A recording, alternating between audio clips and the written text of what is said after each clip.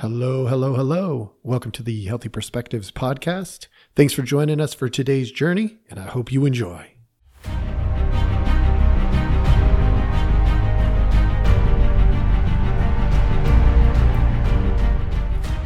Hello, hello, hello. Welcome back. Thank you for joining me. Today, we are going to be talking about vocabulary and pronouns and fear. Oh my. So, lions and tigers and bears, oh my. Lions and tigers and bears, oh my. Instead, vocabulary, pronouns, and fears, oh my. Okay, probably beat that down enough, so let's just get on with it. You know, I've told you this before, but many times when I'm going to put together my agenda for the day, I take a look at things that interactions that I have had with clients, or interactions that I have had with within social media, or interactions that I've had with podcast listeners that send me information. And one of the things that has happened over the last few days is I had put out a podcast on language, and it had stirred a little bit, but it did get a little bit of attention. And I decided that today I was going to go and review that a little bit, because I recently had an interaction with a peer, another therapist, about pronouns. And one of the things that really came out of that conversation was this concept of fear. And we have hit fear on this podcast many times in different areas, but I thought, in this situation, this is particularly sensitive right now, and I think it deserves its own little space for specific attention. So I'm going to do that. I'm going to review some of the things that I discussed in my other podcast. I'm not going to go into as great a detail. If you want to listen to that, go ahead and go back to it. It was within the last week, so probably 4 or 5 back, and specifically around language. I think that's probably a good podcast if you want to go back and listen to one. It's got a lot of information, and we address it in some pretty unique therapeutic context. But yeah, go ahead and go listen to that. That's a good one. And then I'm going to do a little intro to pronouns. So like pronouns 101. And I'm not claiming to be the expert. Although these days, I can tell you, there's not really anybody who is an expert. This is a very new topic. It's only really surfaced over the last few years. And so anybody who claims to be an expert on pronouns and pronoun usage is probably lying to you, because we don't really have experts yet. They are developing, and I guess at some point we may have something that we call an expert on it. But right now that just doesn't exist. We are then going to turn the lens, as we do on this show routinely, to discuss the therapeutic content, which today is going to be fear. And then I like to, oftentimes, not every time, but give a little bit of a to-do list. Some things that you can do that will help you navigate this rough water. Let's go ahead and get started on this. You may hear some rustling because I'm flipping between some pages of research that I have written down. And so if you hear that, I apologize. I'll try to be quiet about it. But it's paper, and I've got a microphone, so it might pick up some of it. On the previous podcast, the one about language, I identified 455 new words were added to our dictionary in 2021. I'm going to highlight some other pieces. In the 1st through the 12th century, there was a total of 7,681 words. The 13th century, it almost doubled in 1 century. By the 14th century, it went from 12,695 in the 13th to 29,000 in the 14th century. So we see that there's an acceleration there. And in the 20th century, we have over 230,000 words. And that number is getting bigger and bigger every year. And I say that because I want to paint this picture of what we're really dealing with here. Vocabulary is expanding at this incredible rate. And honestly, it's hard to keep up. I mean, if we're being really honest, as I went over this before, I have a lot of background in communication, and it's tough to keep up with the exponential growth that we're seeing in the language itself. Now, that doesn't even account for the different variations that you can put them in, right? Those are just words. Words make sentences. And how you structure a sentence can also dictate meaning. So now we've got these complex words. Then we have complex sentences. And then we have complex paragraphs. And then chapters. And, it goes on and on from there. So we have this infinite communication model. And that is difficult. On a good day, it's difficult. Two of the things that I highlighted there, that particular podcast I want to point to, is that we do introduce new things. Culture does that. So there is a certain natural growth process. 230,000, maybe that's natural growth considering where we are. But then there's another concern with language that I want to highlight, and that is it can be used to manipulate people. We can miscommunicate on purpose just to throw somebody off of our scent, right? We could communicate effectively with one person, but not with another person on purpose as a means of controlling social dynamics. We could just be a really lousy, crappy communicator and miscommunicate all the time. There's different ways of looking at it, but I did want to highlight those because when it comes to fear, I don't want you to miss reality. That some of these things are going to change, and some of these things are going to be manipulated, and you can control one part, yours. That's a little bit of a review. Now I want to get into this pronoun conversation. All right. I did just a little language background. That's my attempt to empathize with you, saying, I know this is hard. I know this is tough. And there's a reason for it. And it doesn't mean you're stupid because you're not. It's complicated. Pronoun conversation. This is where it stemmed from. I got an email from somebody that I know in the profession, and it was a reference to an article. It was all about this article. And so I took the time to read it. Part of my research, part of what I do is take a look at what's out there, what's new. And it talks about modern alternatives to saying things like guys or you guys. It discusses whether guys is gender neutral or not. It talks about, different names.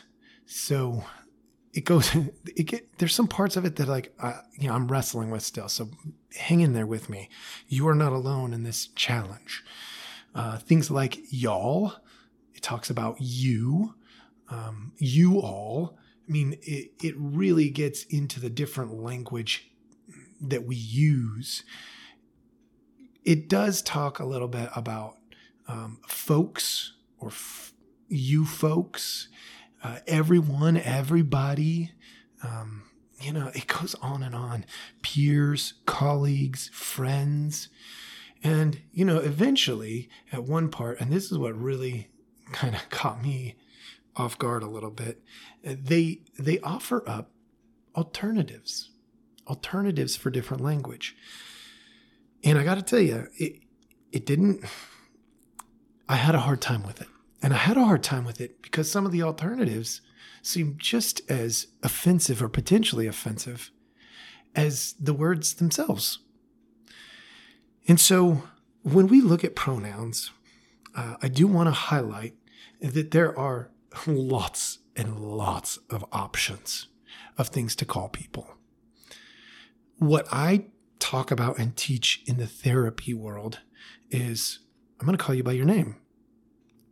Look, if somebody comes in and says, hey, my nickname is Dr. Galakowitz, for those of you who are old enough to remember, then great. I'm going to call you Dr. Galakowitz. Hey, my name is Rock.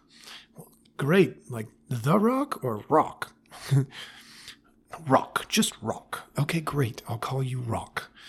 Because what I want to do is make sure that I am being thoughtful, and thoughtful not just to the person that's in front of me, but their uniqueness. And I say that because to me, that's the safe play. It's the most respectful manner of which I can do things. Somebody comes in and says, this is my name. Okay, then that's your name.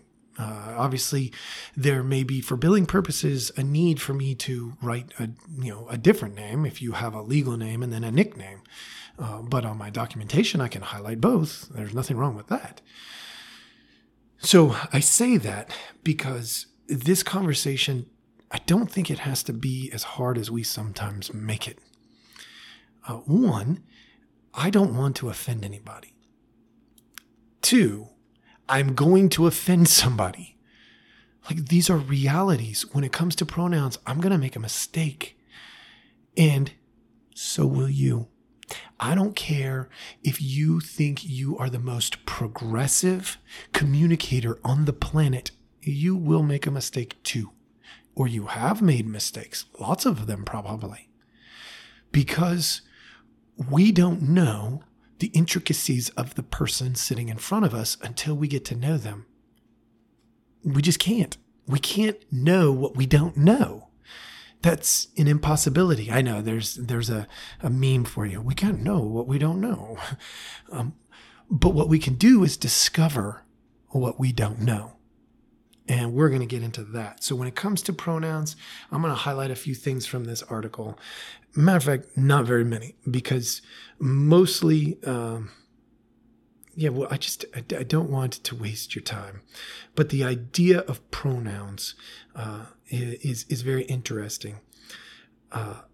For example, is dude gender neutral? So when I grew up, I would say dude quite often. In some situations, I still do. Obviously, I want to be sensitive and thoughtful, but I also want to be natural and normal. Normal not meaning like I'm, one of the crowd, but normal as in not super awkward. I'm already awkward enough. I don't need to be extra awkward. And so I might, depending on the circumstance, I might use the word dude.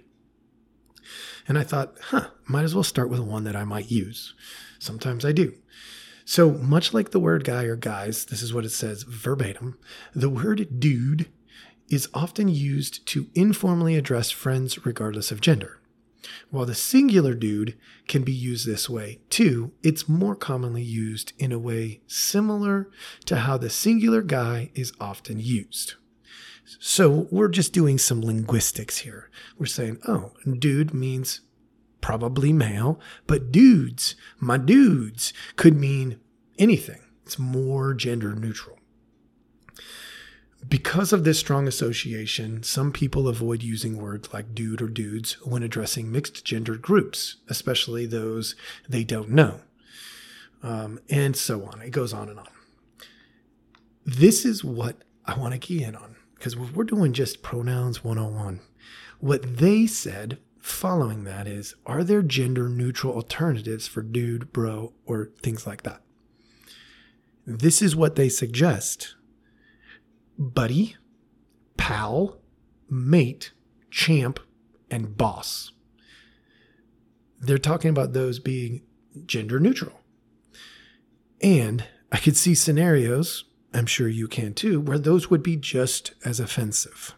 For instance, if you're not my pal and you're like, hey, pal, I'm kind of cringing.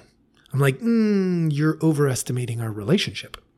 Hey, buddy, maybe overestimating our relationship.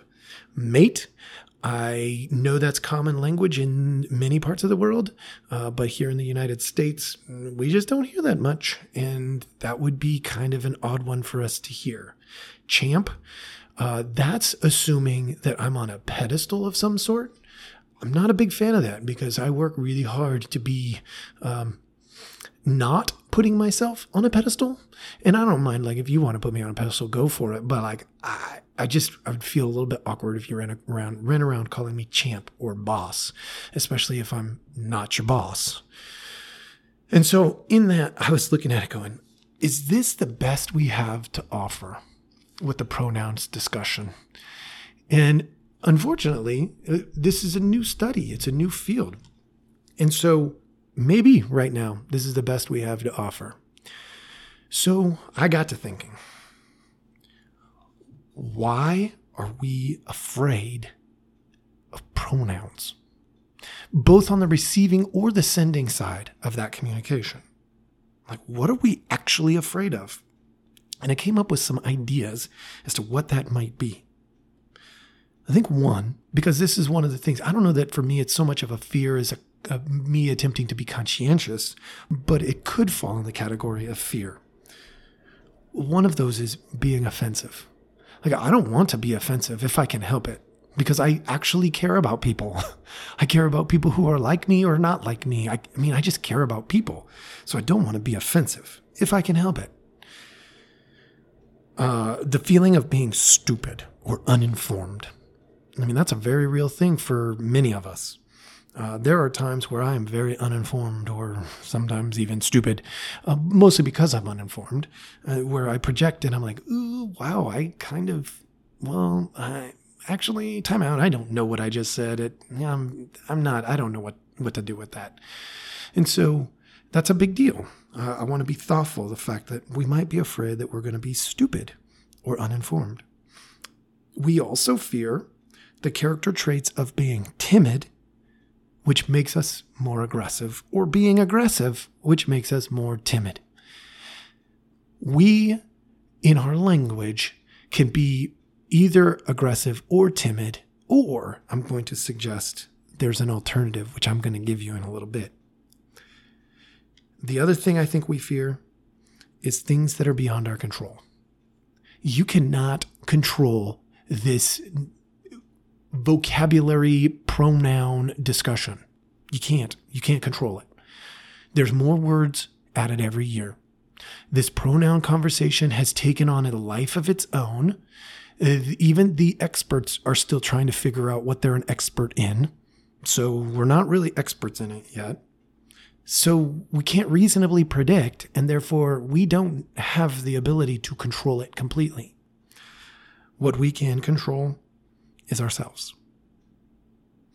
I can't control your feelings, but I can influence them. And so I want to be thoughtful, but I also got to be careful, because careful in the sense that I am not out to control your feelings. That is not my agenda. My agenda is to get to know you and for you to get to know me. It's relational. Those of you who have known me personally, you know that I'm serious when I say that. I like to know people. And I'm not talking about know them at a 2 or 3 on the ladder. No, I want to know you at a 10. I want that soul conversation. That your soul and my soul are they're touching. It's just a wonderful experience relationally. Not being too awkward, hopefully. But the idea is, I can't control your thoughts and your feelings. What I can control is my thoughts and my feelings. I can have feelings and choose good behavior. You can make me mad, and I can still choose to be kind. So this whole myth about control we're going to get into as well. Let me tell you what to do. If you want something to do, this is what I recommend. And again, I make recommendations. You make decisions. I don't get to tell you how to live your life, but I can recommend things that hopefully will make life better for you. Number 1, accept failure graciously. Own the hurt that you cause. That means no justifying, no blaming, no denying. If somebody says you hurt them, say, I'm sorry for hurting you. Not I'm sorry you're hurt. If they say you hurt me, I'm sorry for hurting you. What can I do to make it right? They say, well, nothing. I'm just not going to talk to you anymore. Okay. I'm going to live just fine with that, because I can't control your thoughts and your feelings and your behaviors. What I can control is that if I hurt you, whether on purpose or accident, hopefully on accident, that's most of my mistakes are accidental, I can say, I'm sorry I hurt you. That doesn't mean that I necessarily did anything, totally wrong. I'm not acknowledging that I'm a failure in the sense of like I am attacking you, I am assaulting you. No, I'm not. I didn't mean to hurt you. I'm genuinely apologetic about that. And you got to decide what to do with that. Because I'm not going to be offensive on purpose. That's just not who I am. I don't want to be offensive on purpose. I will, however, accidentally be offensive. Or I will accidentally ignore. Or my mind will race into something else and I won't pay attention like I'm supposed to. That happens to me sometimes. The second thing that you can do, be curious. You want to be less stupid? Be more curious. Ask more questions. Seek more knowledge and wisdom. Wisdom is the application of knowledge. Knowledge by itself is useless. We have to be able to apply that in a way that's effective. Wisdom. So be curious. Choose kindness. I know, going back to kindergarten on this one. That means don't be timid and don't be aggressive. There's no need. If somebody is completely offended and they're going crazy in your face, you can still say, I can tell you have a lot of emotion. And I'd really appreciate it if you'd stay out of my face. That's kind. Nothing wrong with that. We are allowed to have boundaries in our personal bubble. And the final one, let go of the myth that we call control. Now that's a tough one. Matter of fact, that's probably one for its own podcast at some point. Matter of fact, I'm going to go ahead and highlight that because control is a myth. Anytime we're trying to control something outside of ourselves, and sometimes we can't even control the things within ourselves. For instance, fight, flight, freeze. We have a natural response. There are certain things, trauma, where we lose our own controls, and it causes us major issues. But the idea of controlling things is a myth. Some people are better at predicting things, and they can therefore seem to have a little bit more control. But the reality is anything could come in there out of the blue and mess it up. So this whole idea of control is, for the most part, a myth.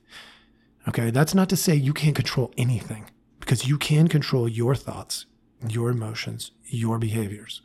And that does do something. So take a look at that.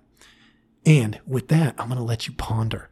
Please share this with your friends. Tell everybody about us. Get this out there. Have conversations about this. And let us know what you think. Have a great day.